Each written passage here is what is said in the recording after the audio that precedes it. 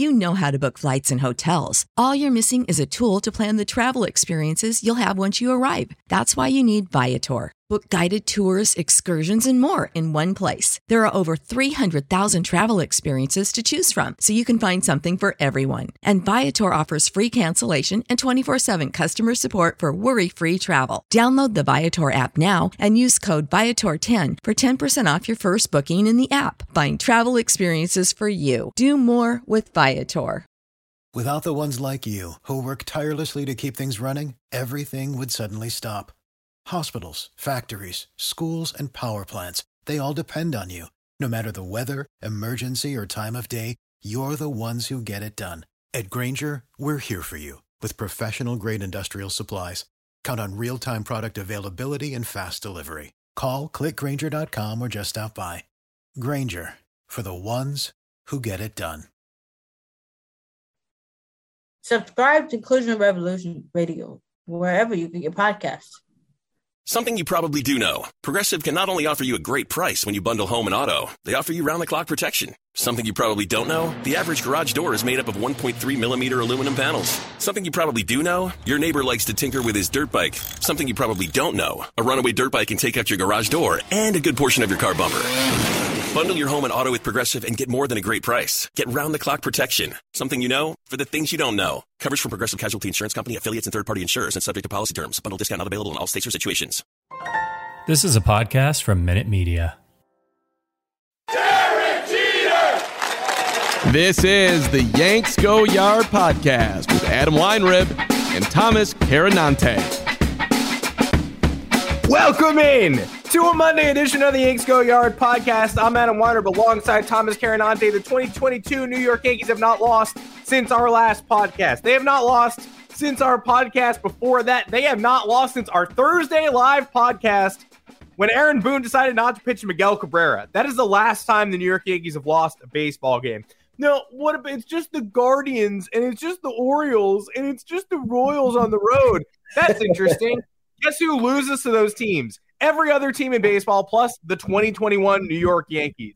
The 2021 New York Yankees do not sweep the Orioles in that home series. They do not come back in the third game to salvage the sweep. They do not come back in the third game in Kansas City and get a sweep on the books there. And they certainly do not beat the Guardians, who were 7-5 entering that series. The Yankees made them bad. They weren't bad. They were 7-5. The Yankees were 7-6. If you beat the shit out of someone so that they have a losing record, they become a bad team. That's interesting. But they weren't bad when the series started. They weren't bad, then the Yankees wrecked them, and now they're bad. I hope that clears things up. The 2022 New York Yankees do things differently than the 2021 version. And no matter what you think about those teams they just beat, those are wins. Those are banked. Those are already in the books. The Yankees are 16-6 now as they go to Toronto to face a big challenge, all fully vaccinated this week. That's a big series. It sure does help to have won 9 straight before it to make the games a little bit less impactful, doesn't it? Again, we'll keep explaining that throughout the podcast, which you can find on Apple Podcasts, Google Podcasts, Spotify, wherever you get your podcasts. Drop us those 5-star reviews. Drop us those mailbag questions. If you're Kay Lombardo, it's been a while since you've left a review. You listen to every episode. Maybe drop us a new one. I don't think you've ever given us 3 stars, so give us 3 stars this time. And we're going to be live on Twitter and YouTube, 2 o'clock Eastern time on Mondays and Thursdays. Thomas Carinante, Yankees have won 9 in a row. Brian Cashman seems to maybe have known what he was doing. The only blemish in the 9-game stretch is Joey Gallo is a little bit hurt, and that's someone who, you know, if you were to ask fans which starter would you rather have a couple of days off, they would probably say Joey Gallo. Yes, against Cleveland at home, against Baltimore at home, against Casey on the road, couple of close calls in there. Not every game was dominant, but 9 in a row is 9 in a row. And a lot of it was true talent peeking forward. A tale. Oh my God. I mean, I'm feeling great. It was a tale of 2 seasons when you compare 2021 to 2022 up until this point. And it was a tale of 2 halves in that first month. The Yankees started off 7-6. A lot of the same things that plagued them last year reared their ugly heads. And we were saying, great, here we are again. not delivering with runners in scoring position, having these snoozers, not giving the pitchers running support, enough run support. Chapman making us slam our butt cheeks shut late in the game because everything is a friggin' roller coaster ride every time he takes the mound. And then they rip off 9 straight. And it's funny how this works. And I get it because we do the same. I do the same thing when I'm criticizing another team. But like last year, everyone's laughing at the Yankees. Oh, the Yankees suck, bro. They can't even beat the worst teams in baseball to improve their playoff standing. What a garbage team. And then they beat the shit out of all the bad teams this year. And then it's like, oh, yeah, well, it was only against all the shitty teams, so does it really matter? Yeah, I mean, it kind of does matter. You got to beat the bad teams. If you're an NFL fan, you watch football every single week on Thursday, Monday, and Sunday. And you freaks. You watch way too much football. Stop watching so much football. Yeah, stop watching football. But you see those games at the end of the year when you drop that BS one to, the Texans in week 4 because you weren't prepared, comes back to haunt your season. We talked last year, the difference in the Yankees season was going 11-8 against the Orioles instead of going 15-4, which they probably should have. And that's the difference in a home wild card game and getting punked in Boston and having Red Sox fans yell, nice voice, Garrett Cole. You sound like Kermit the Frog in his ear while he's doing the pregame bullpen session. The Red Sox got the Baltimore wake-up juice this weekend, didn't they? Yes, they did. Beside just this, it's impossible. You got to beat the Orioles. If you don't, you're not even a real team. Sweep against the Orioles, who cares? You guys lost a series in Baltimore to start the year. Embarrassing. Red Sox go to Baltimore, desperately need a big series to resurrect their early season hopes. Win the first one barely. Lose the second one on a walk-off bunt thrown into left field and are down 9-1 in the 9th inning yesterday's series loss. So you tell me, Red Sox fans, how just check marks down the schedule. Every Orioles game, automatic win. You guys learned your lesson this weekend. You got the Orioles lesson big time. We got it 5 different times in 2021. Y'all got it this weekend. So baseball games are played on the field. Enjoy, folks. Folks in Boston.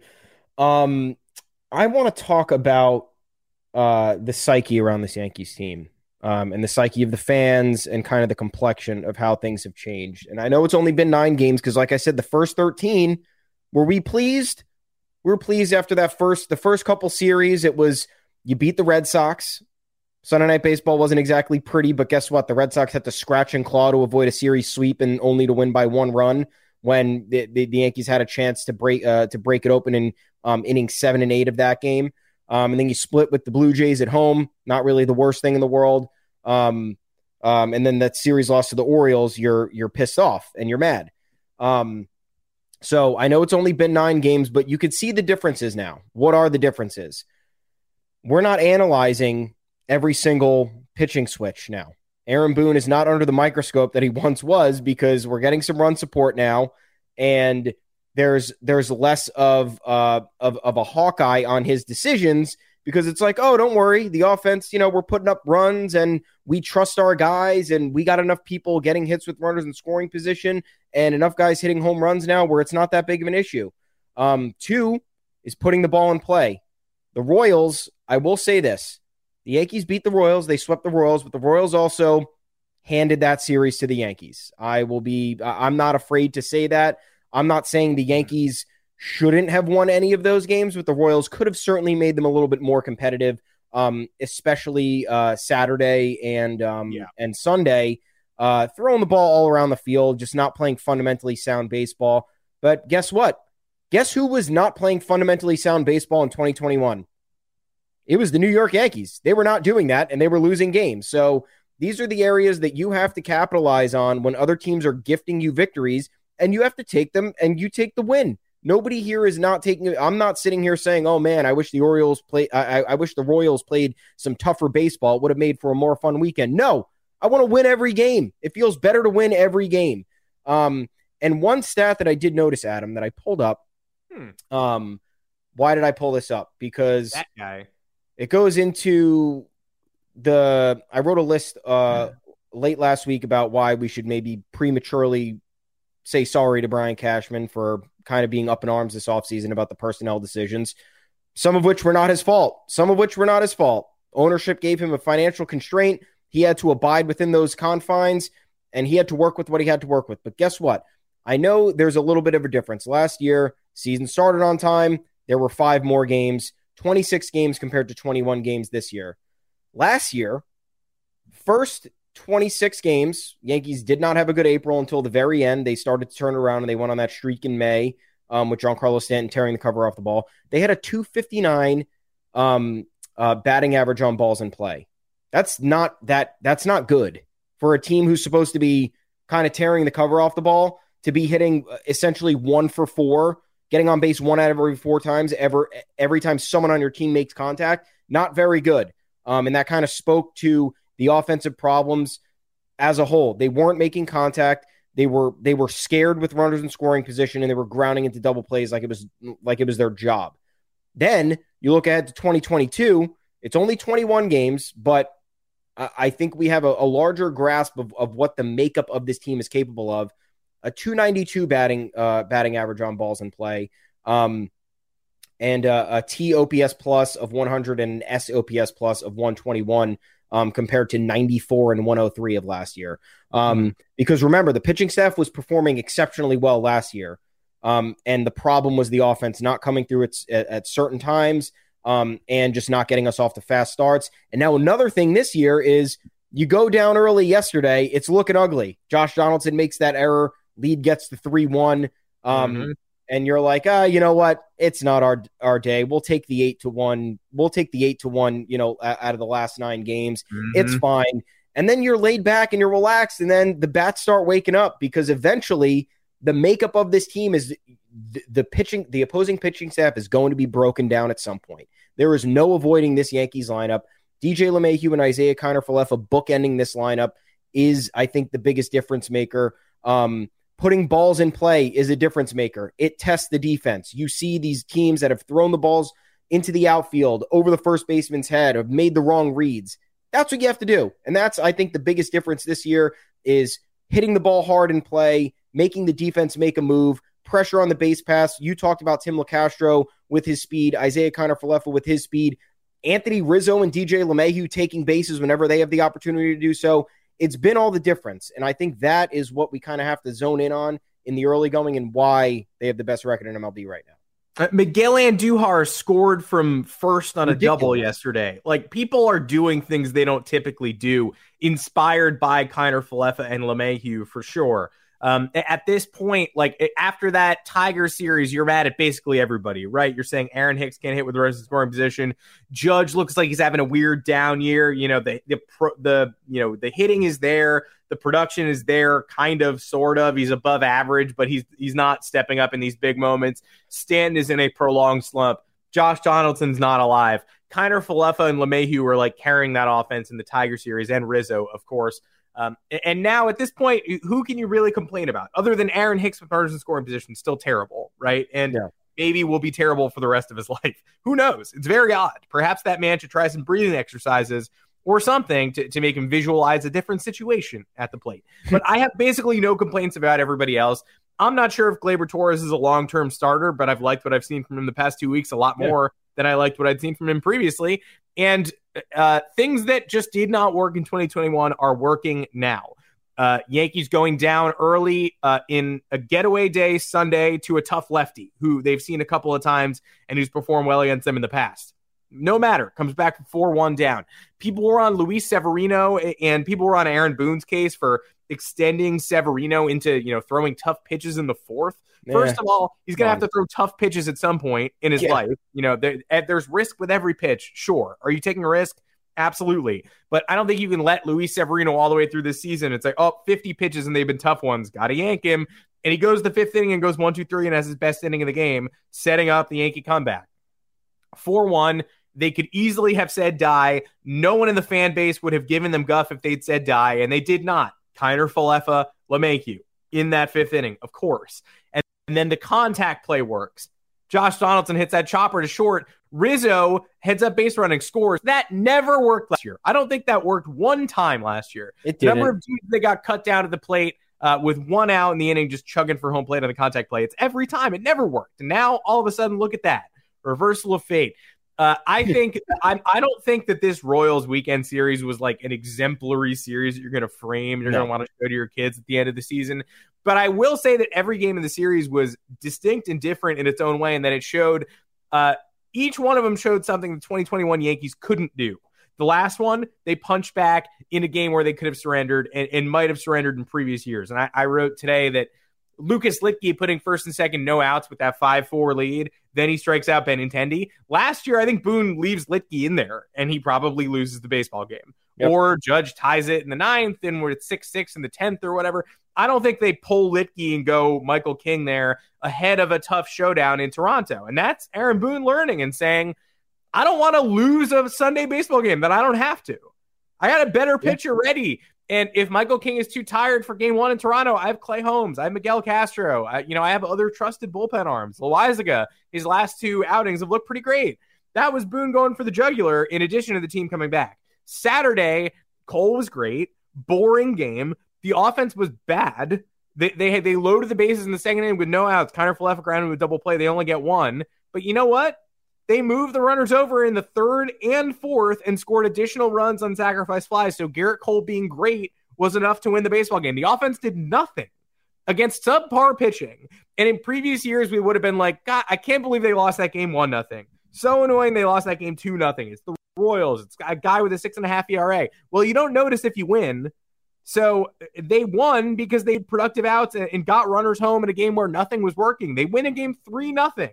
3 is not an insignificant number of runs. That was a comfortable win. And they did nothing on offense.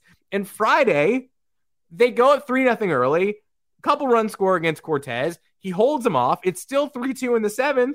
All of a sudden, it's 12-2 in the 8th. That's something the Yankees haven't done in 2 years, 3 years. That was very 2019 of them. To say, we played 7 innings of a close game. We're going to get you one run of insurance here.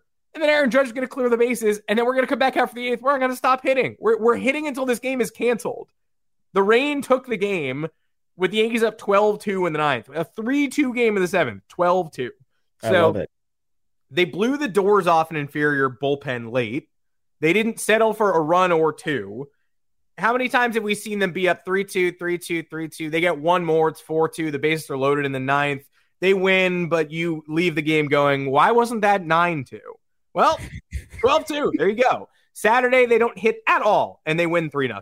And Sunday, after banking the first 2, they don't even have to try in that game, and they're down 4-1, and why would you even bother to come back? And they do. So the amount of guff we've given to other teams in saying that it feels like our rivals are always unkillable. They're the ones coming back from whatever, like in the games they don't even need. How many times have you watched the Red Sox go down 4-0 in some random Sunday game that they don't even need and then storm back to win it 5-4 anyway? And you're like, why did you even want that? Like, come on. Give me something. Give me a nugget. Give me a token. The New York Yankees in 2022 in this 9-game stretch have certainly been the ruthless team that is like, I don't want to lose the 9th game of a 9-game winning streak. Yeah. I'm down 4-1 in the middle innings. I'm just going to get hits until I'm winning the game. Like, I waited this pitcher out. I'm gonna chase him right now, and then I'm gonna get the bullpen. The Royals bullpen isn't even that bad. 4 innings against the Royals bullpen. Yankees only needed 2, and they came back and won. Very impressive. Now you go to Toronto. That team is better, but they already proved they can hang with Toronto at home. Back when they weren't even alive and awake, they were, they were a pretty meh team in those first 2 series against the Red Sox and Jays.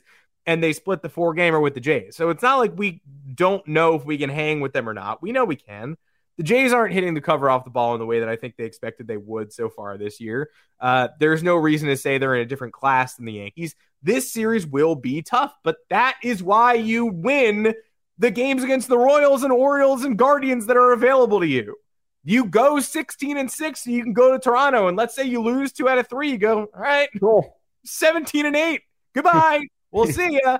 I would prefer to beat the Blue Jays. That's the energy I want to bring into this series. But 9 in a row is taking care of business in a major way ahead of, what the business that's going to get illuminated is this Blue Jays series. But the Yankees did so much prep work ahead of time that they've set themselves up really nicely to live this series and see what happens. The pitching matchups are not ideal. Alek Manoah always beats the Yankees. Jordan Montgomery's going in the opener on Monday. They haven't hit for him all year. It's one of their lingering problems. But you know what? Go play loose. because you've won 9 in a row. Yeah, you'd won 8 in a row going into yesterday, down 4-1. Everyone expects you to lose. You've won 9 in a row now. You got to lose at some point, right? Blue Jays, they're hungry. They're saying, oh, yeah, these Yankees are tired. We're going to take them in the first game. What do you have to lose? You've won 9 in a row. Everybody's still counting you out. Like, people are saying, you're 3rd, 4th in power rankings. Why can't you, you're not as good as the Mets. Okay. I mean, we'll see. Keep winning baseball games. Yeah, that's part of the psyche that I didn't mention before. It's what did the 2019 Yankees do? They played loose. They didn't. It was like, yeah, great, playing baseball today. It's going to be a good time, man. Like, I'm not worried about my performance today. We're not worried about maybe not scoring that many runs. We're maybe not worried about the bullpen blowing a game, and not everything is under a microscope. If they can get into that kind of stretch and rhythm where, we want to win every game. You want to win. You don't want to lose, but you're playing 162 games. You're going to lose. You're going to go into bad streaks. It's not going to feel good. But if you can absorb that and still remain at the top of your division or near the top and still be competitive with some of the best in the league, that's the goal. And playing loose allows you to do that. It allows you to not be dialed in with your own performance and getting in your own head, because that's how slumps also happen with batters, and that's how bad spells go with pitchers. And you know how I know 2021 is different than 2022? Because on that fucking Friday night, we're playing that 9th inning in 2021. MLB is, we'll play 12-2. Yeah, how many outs do the Royals have left? They have 3. Yeah, 10 runs. That's within reach. So you know what? We'll keep everybody up till 1 a.m. We'll get Chapman on the mound, rainy, cold. We'll see what happens. And then 2 grand slams later, you're pooping your pants. Kind of like that Angels game where we declared the season over. That was very indicative of kind of how 2021 was going as a whole. The worst game ever. It was the worst game of all time. Yeah, and you just knew, like, MLB last year, and even like 2019 too, I feel like the league was just like, we're going to wait as long as we possibly can regardless of the score, and we're going to make sure we finish these games, as opposed to being like, dude, there's 5 outs left. They're down 6. Just call this. It's the 8th inning. So I have some different vibes on that end too. I feel like it's a little bit more advantageous on that front. And as for Cashman, kind of, I want to stay on track here before we move on. Yeah. A couple of the points that I wanted to make about why we have to apologize to him. And look, jury is still going to be out. We're a month into the season, not even a month into the season. It'll be the full month mark, I think, after this Thursday or Friday. But here are the 3 things right off the top of my head. Maybe the Yankees didn't need a co-ace or a $25 million a year starting pitcher. Would I have liked one? Absolutely. I want more good players on my team. But maybe they didn't need that, because the pitching staff as a whole, absolutely tremendous. They're getting their innings in early after that first couple weeks where they were on a pitch count, a strict pitch count. Everybody's kind of been let loose, and everybody's been throwing the ball well and doing what they have to do. Literally just doing their job. That's what the starting rotation and most of the bullpen has been doing. And that's all they need, because if you keep it within reach with this offense, it's going to be fine. Secondly, maybe the IKF Donaldson trade was the most creative and smartest deal that Cashman could have made.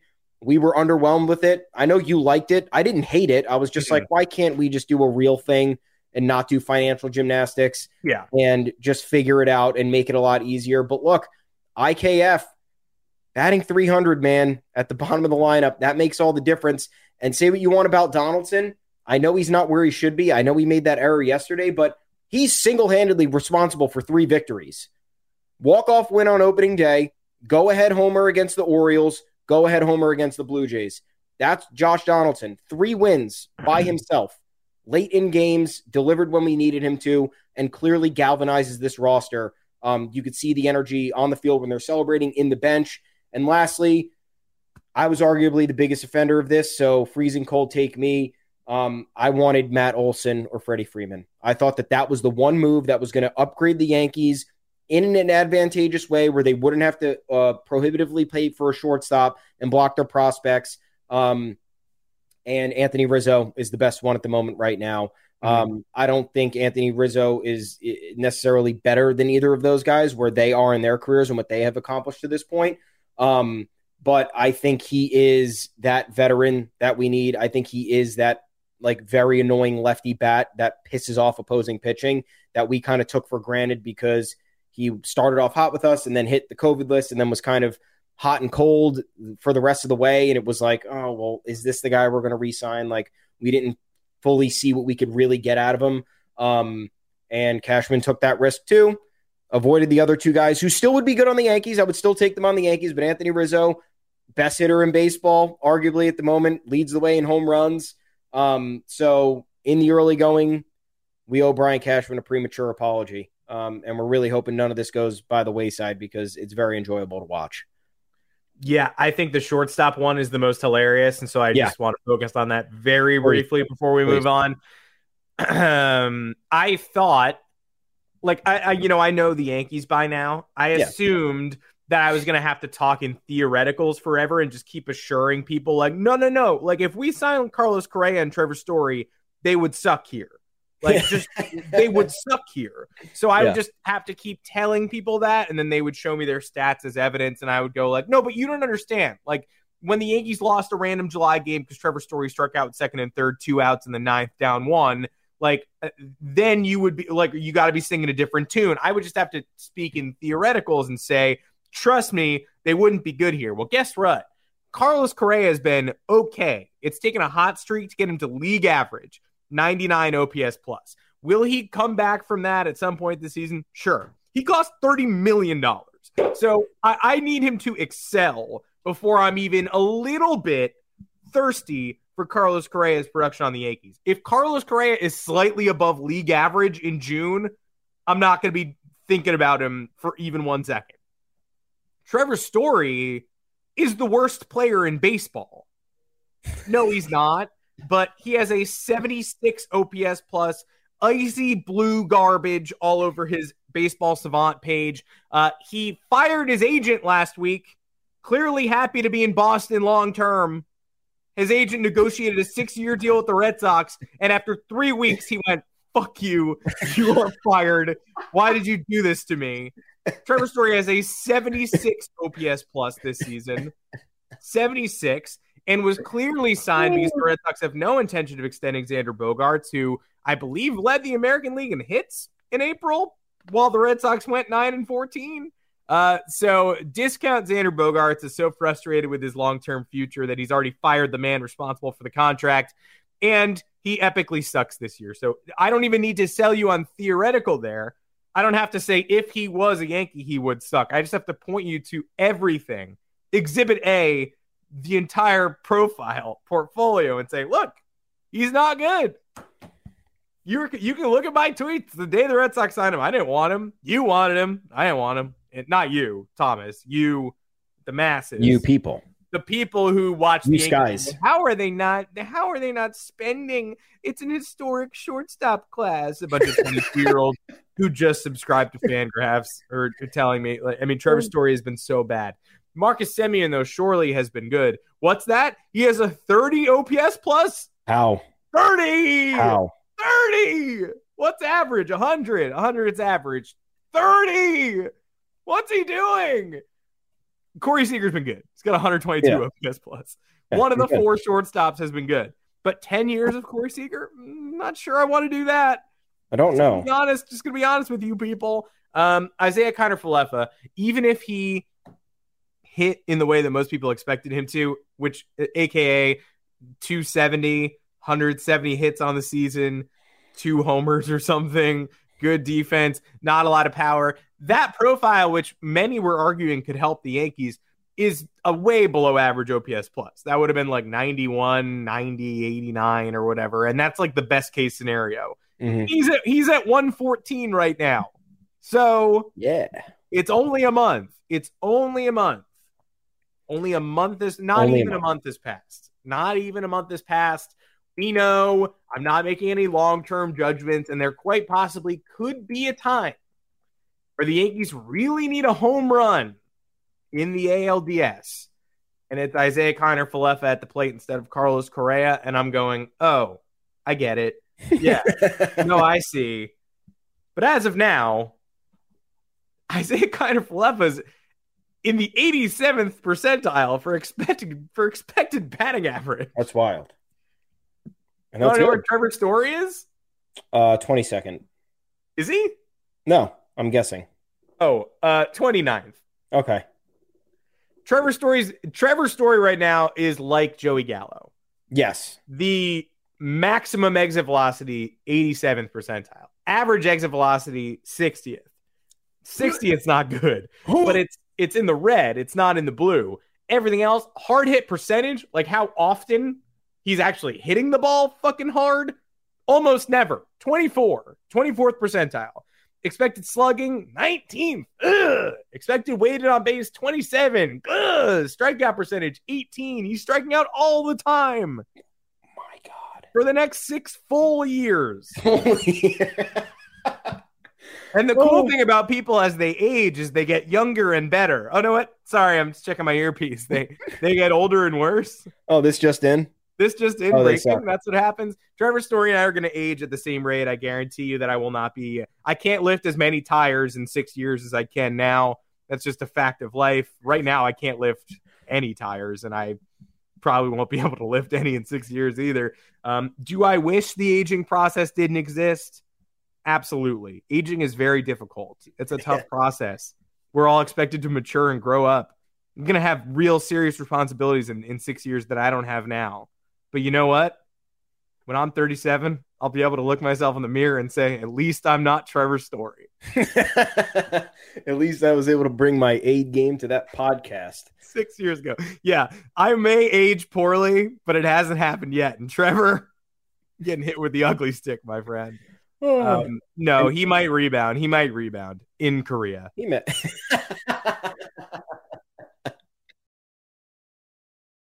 Let's talk briefly about Joey Gallo, who did get injured over the weekend, but not in a particularly serious way. He had a low groin tightness, left Saturday's game. He said he could play Sunday. Then he didn't, just because, I mean, again. Why would you play him on Sunday? Why would you play him on Sunday?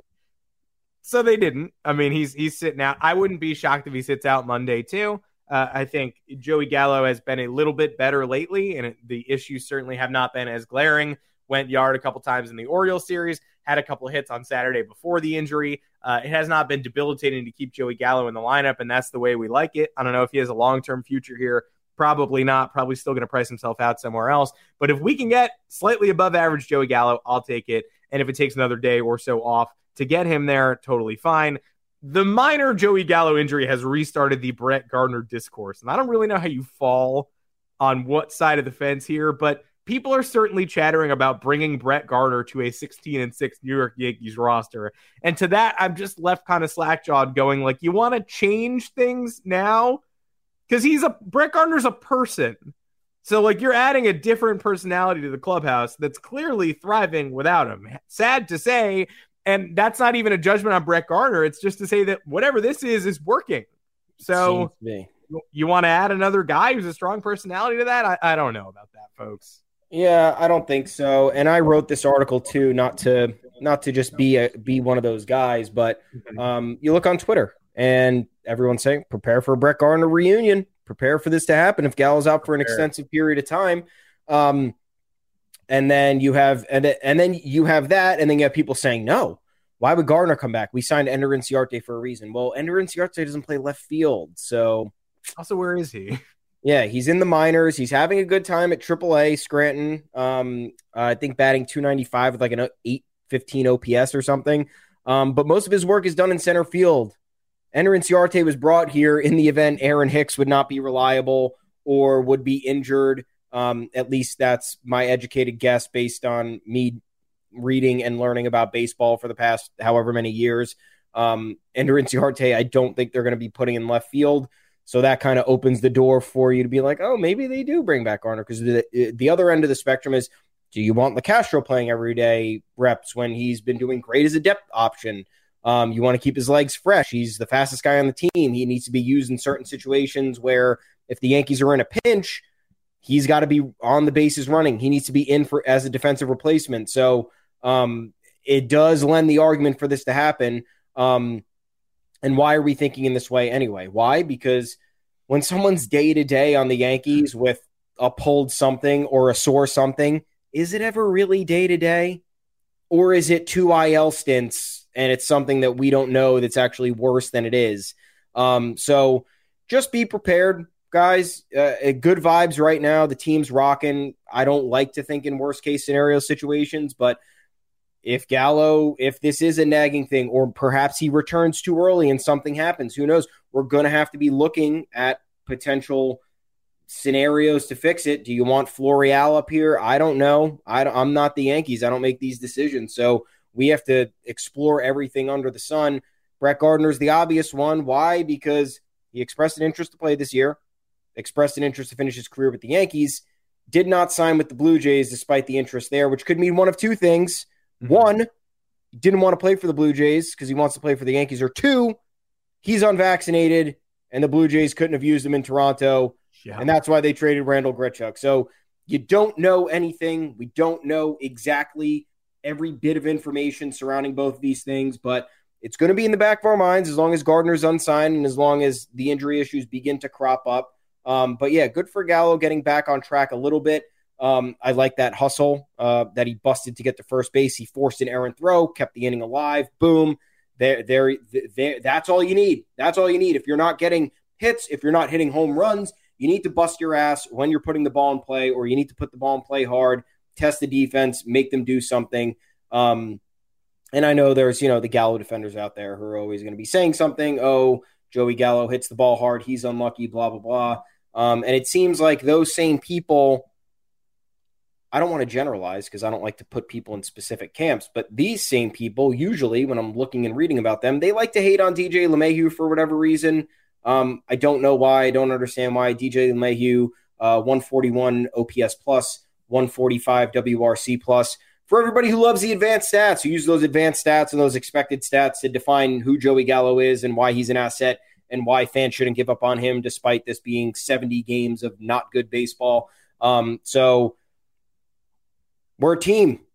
Let's keep the team going. Let's feel good about our guys, but let's be honest about the production. Let's be honest about what might happen if somebody goes down, what possibilities are out there for us to improve the roster or even just to put a body in there to keep us going. Another argument about the whole Ender Inciarte thing is like, yeah, they signed Ender Inciarte because they had the leverage to get him on a minor league deal because he has been trash for almost 3 years now. Mm-hmm. Brett Gardner is not a minor league deal player. He's playing at the drop of a hat. He's probably, squatting and flipping tires right now to stay in preparation for the season. And he's a Major League Baseball player who has had a fairly consistent career, and you know exactly what you're getting out of him, and he plays two positions very well. So that's another reason. That's another side of the coin. So just keep it in your mind. It's something worth keeping an eye on and tracking because things can change. Things are looking good right now, and you don't want them to change. But drop of a hat, we've seen Yankees rosters go from this team's great to what's going on to, oh, my God, the replacement players are hitting 300 and we're really good to why is Miguel Andujar and Clint Frazier playing in the corner spots? We've seen it all over the past 3 years is all I'm trying to tell you. That's it. Yeah, I think you and I were really good on this the last couple of weeks. I think the only things that we were somewhat harsh on in terms of waiting for things to normalize before making any real judgments. We're obviously not making any final judgments here either. I acknowledge Isaiah Kiner-Falefa. It may end up inferior to Carlos Correa production-wise. Crazy, yeah. I know. It very well might happen. But he's still proving to be a winning baseball player. And I think regardless, you're going to see a lot of impact from him over the course of the year. I think you and I were very fair during the dead times to say, let's wait before we judge. But we were pretty quick to judge Garrett Cole, which I think was totally fair because that third start was indefensible and his explanation was indefensible. And he made a tangible change. He went with Jose Trevino for starts 4 and 5 and has thrown 2 straight shutouts. So it's not like he just figured it out. What's that That's about? The thing. Sometimes people are like, just you wait. People are going to start being themselves if you just hang around and wait and hope that they do. Well, that didn't work last year. It didn't work in 2020. And sometimes in order to get to the level you've established, you need to actually change something. Garrett Cole changed the catcher he's working with. He's completely revamped his 2022 season. It's not that simple, but he was average, terrible, made a change, great. Right? The other person we were very quick to judge was Joey Gallo, and it wasn't that quick. It was last year too. And it was all of us from a whole offseason of saying the Yankees are about to have a full season of Joey Gallo. That should change the offense. And then he shows up this year and he's worse. So it wasn't necessary. I don't think it's knee jerk to say 2.5 months of production from somebody does not feel like a long-term fit. And he hasn't done much during the optimistic few weeks either to completely reverse course here. Yeah. He's hit his share of hard hit balls. He hit 2 homers against Baltimore. We love it, but he's not done. He hasn't climbed the pyramid yet. He hasn't assured everybody that he's going to be a winning ball player moving forward for the rest of the year. If he needs to take a little bit of time off, sure. However, the solution there is not Brett Gardner for me. The solution is not Robinson Cano on a minor league deal either after the Mets have DFA'd him instead of getting rid of Travis Jankowski. That's not somebody that we need to deal with. That's also another lesson in sometimes the Yankees do know what they're doing. When they got outbid for Robinson Cano after 2013, he went to the Mariners. Oh, it's so disastrous. The Yankees, How can you let a franchise icon, how can you not outbid the Mariners? And maybe because a team like the Mariners hasn't made the playoffs since 2001 and they can pay Robinson Cano that exorbitant salary. The problem was the Yankees turning around and paying Jacoby Ellsbury and Brian McCann that money. Even though I will stand behind the Brian McCann signing to this day, I don't understand what the fuck happened to that dude. That was exactly what they needed at the time. And then he just wasn't good. So hand up, I'm also wrong on that. But Ellsbury, obviously bad money. The mistakes were made. But not giving Cano that contract when he went to Seattle, was an all-star level player for a little while longer, got suspended for PEDs, regressed, got suspended for PEDs again, and is now probably out of baseball at the age of 39 with $40+ million left on his contract that the Mets just DFA'd and ate. The Yankees would not do that. There's no way the Yankees DFA Cano today. And so just another cautionary tale that maybe everybody you want to give 10 years worth of money to is somebody who's not going to be worth it at the end of that deal. And that if the Yankees had Corey Seager now, we might be celebrating, but it would be somewhat of a redundant profile. He would not provide the different look that Isaiah Kiner-Falefa does. And then there's a good chance that Corey Seager in 6 years is DFA-able. But the Yankees are like, well, too bad. We still owe him $138 million. So I guess we're not going to do that. Just another history lesson for you. And someone else the Yankees should not be signing. Robinson Cano should not be on the Yankees this year. Best of luck to him. Really funny, I did look up Robinson Cano's, because it made me think of how much of a slam dunk Hall of Famer he was when he was a Yankee back in the day. My God, where does he stand now, et cetera.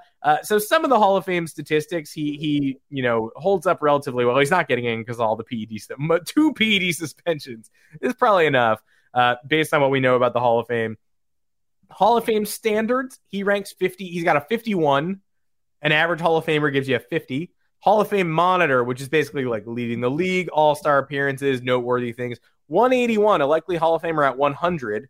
Gray test, which is sort of just a random assortment of statistical, benchmarks.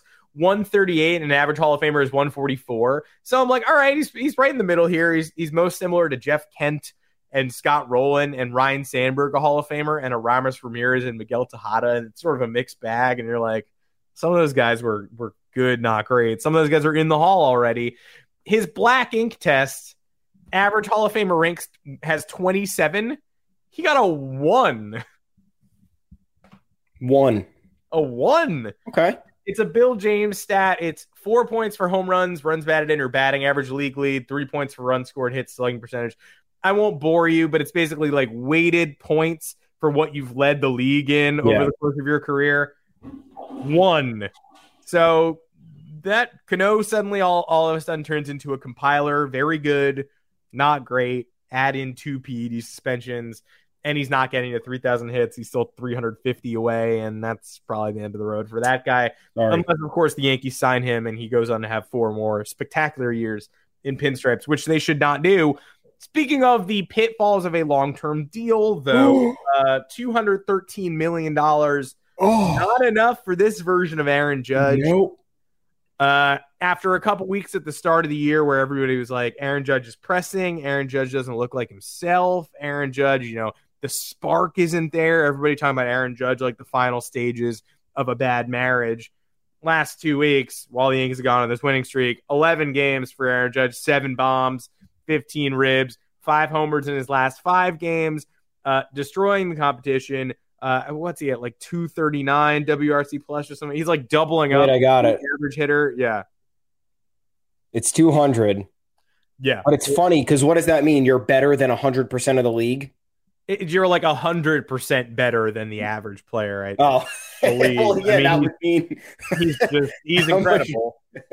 Yeah, I mean, he's punishing the baseball ever since everybody downplayed it. And like, where are the moments? I don't know. 2-homer game, huge insurance run bomb on Sunday, extending Friday's game from 4-2 to 7-2. That's a pretty important one. Getting the last game of the Orioles series out of reach, because then Ron Marinaccio came in and almost blew it.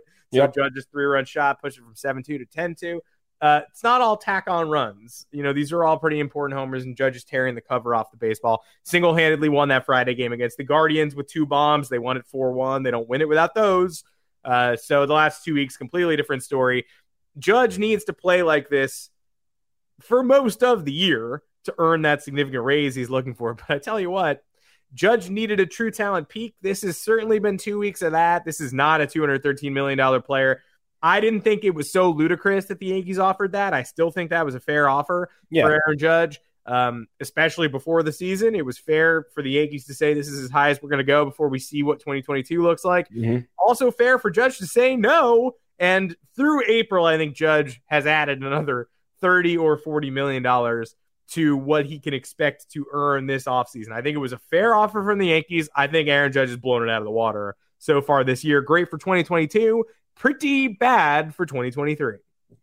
Yeah, that'll be tough if it comes down to this, especially if the Yankees don't win a World Series. That'll be the nightmare where he has maybe he finishes MVP or like top 3, and it's this caliber of a production, and the Yankees fall short again, and then we hit the offseason, he wants $300 million, and they're like, no, sorry, we'll figure it out.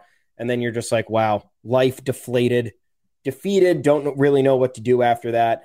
But yeah, I mean, I laughed a little bit. I was like, dude, you're going to reject almost $31 million a year at this point after great baseball player Aaron Judge, but simply 2 full seasons. And that's, if you can perform exceptionally for 2 full seasons and a team is willing to offer you a contract in excess of $210 million, that's a life victory. You know? Yeah. You get like a 10% raise nowadays, and you're like, fuck yeah. And Judge did say that too. He was like, it was an honor to go through the contract process. And it all rang hollow because we were like, you're announcing this on opening day, you dipshits. What are you doing? But he was like, pretty cool to talk contract extension with the Yankees. Neat to see what they wanted to pay me.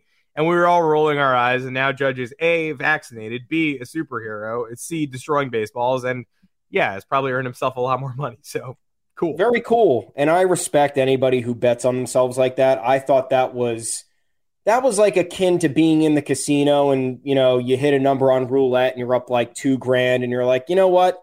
I'm going to take all this and put it on a color instead of just going up to your room and getting a ton of drinks or going out to dinner or something. I'm like, Aaron Judge just gave the house all the money back when he didn't have to.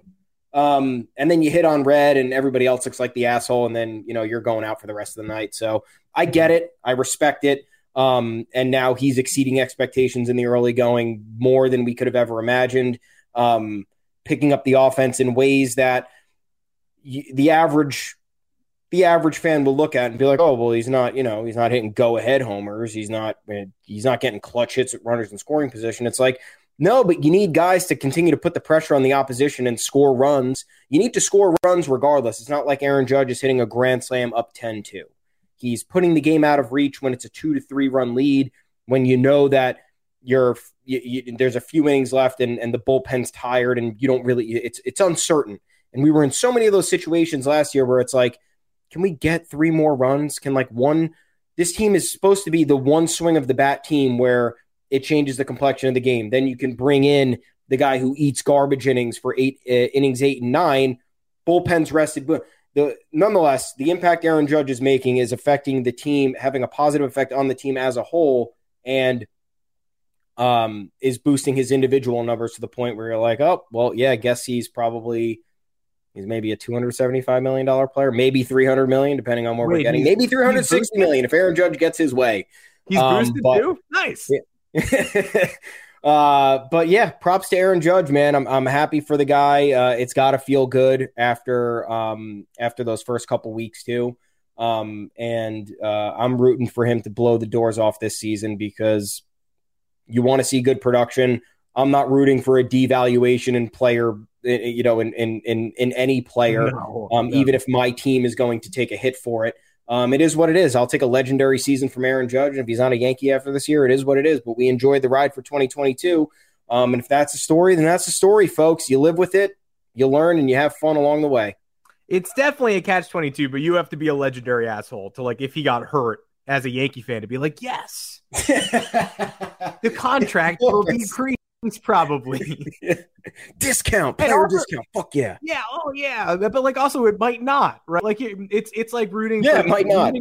Rooting for injuries to increase your tanking. And like, yeah, Julius Randle's hurt. Yeah. Hell yeah. Like, okay, you fucking weirdo. Like there's if Aaron Judge got hurt, the Yankees are going to value him less, but that means nothing about what he personally values himself as. And before the season, he already said he wanted, the rumors said $360 million. Who knows if that's true, or who knows who's leaking what to try to make you angry at your best player. But, if Aaron Judge got hurt tomorrow, I don't think he would be like, oh, man, okay, knock $60 million off my dream contract. Like the Yankees might, but he won't. So that just means he'll go to San Francisco for $260 million instead of $300. Like it doesn't mean anything. So anybody thinking that way, I also might be arguing against a fake person right now. I might be doing the Twitter thing of inventing a guy to get mad at. Like, what are you talking about? The classic tweet I was told Steph Curry wasn't a great shooter. Who told you that? Yeah. Who told you that? Absolutely nobody. I might be arguing against a fake guy here. There might be nobody rooting for Aaron Judge's value to decrease, but there were. The resurgence bandwagon man was like, I hope Joey Gallo sucks this year so the Yankees can sign him to a cheaper extension. And it's like, no, I hope Joey Gallo kicks ass this year because he's in my lineup, whether he sucks or not, you loser. So, I might be arguing against a fake guy, but I'm definitely arguing against a hybrid of a real guy. Yeah. So take that as it will. But Aaron Judge so far is doing everything he needed to do in the early going to earn that raise, get that money. And it's not going to be easy for the Yankees. But again, reap the benefits while you can. Don't get caught up in the future. Don't do it. I would love Aaron Judge long-term at the right price. I would also love Aaron Judge to keep kicking ass for the 2022 Yankees, a team he is under contract for. You know what? They're not going to be trading Aaron Judge at this year's deadline, folks. No. That was a fun one. That was a fun couple of days of discourse. Another thing people thought they outsmarted us on, like, oh, but what if we perhaps pulled a Mookie Betts? I don't know. What if we went 16-6 and then had to talk about being the best team in the American League instead? And just try to win baseball games with Aaron Judge. Oh, wait, it is cool. Oh, wait, it's pretty great. Yeah, it's been awesome. The blessed feeling I have not felt in so long. Waking up on a weekend excited to watch the New York Yankees. Yeah. Checking my phone, seeing them up 3-0 and just going, I think they'll maintain this lead. Or seeing them down 4-1 and being like, they could lose, but you know what? They could also just win. And then I fell asleep on the train. I woke up, it was 5-4. I go, oh, nice. Fuck yeah. Winning again. What can you say? You go to bed thinking about how great the New York Yankees are. You wake up thinking about it too.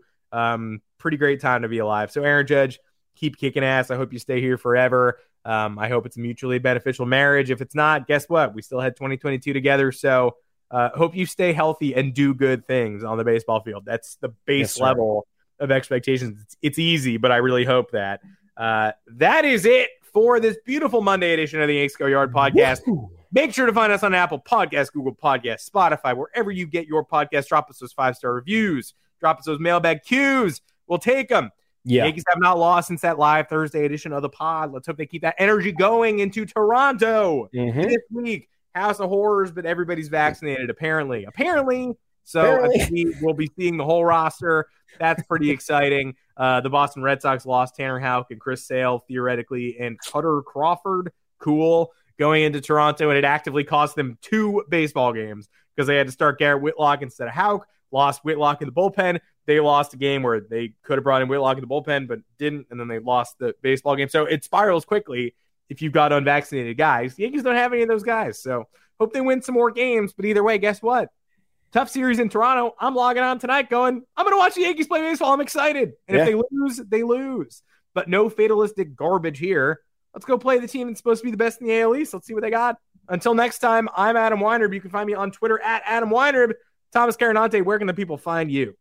I am at Tommy's_takes, folks. You can also check out my bylines as well as Adam's bylines at yanksgoyard.com. Plenty of content there for you. Talk to us on the official Yanks Go Yard Twitter account at YanksGoYardFS. I don't have to emphasize it enough. Big series in Toronto. We're bringing the good vibes. You want the wins. If we don't get them, then we got the Rangers at home. Let's capitalize on that. It is, but we're going to be talking to you again on Thursday, and we're going to be able to, we're going to have a good vibe check heading into the weekend. So guys, enjoy the rest of your week. Tune back in a few days, Thursday, 2 p.m. Eastern, live on YouTube. Enjoy your Tuesday and Wednesday. Hey, enjoy the week. Let's go beat a good team.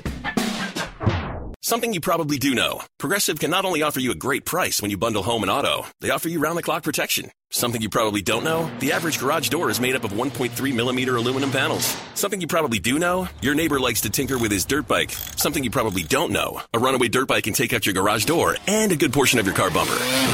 Bundle your home and auto with Progressive and get more than a great price. Get round-the-clock protection. Something you know for the things you don't know. Coverage from Progressive Casualty Insurance Company, affiliates, and third-party insurers, and subject to policy terms. Bundle discount not available in all states or situations. Support for this podcast and the following message come from Corient. Corient provides wealth management services centered around you. They focus on exceeding your expectations and simplifying your life. Corient has been helping high achievers just like you enjoy their lives more fully, preserve their wealth, and provide for the people, causes, and communities they care about. As one of the largest integrated fee-only registered investment advisors in the U.S., Corient has deeply experienced teams in 23 strategic locations. Corient has extensive knowledge spanning the full spectrum of planning, investing, lending, and money management disciplines. Leverage Corient's exclusive network of experts to craft custom solutions designed to help you reach your financial goals, no matter how complex they may be. Real wealth requires real solutions. For more information, connect with a wealth advisor today at Corient.com. That's Corient.com. Corient.com.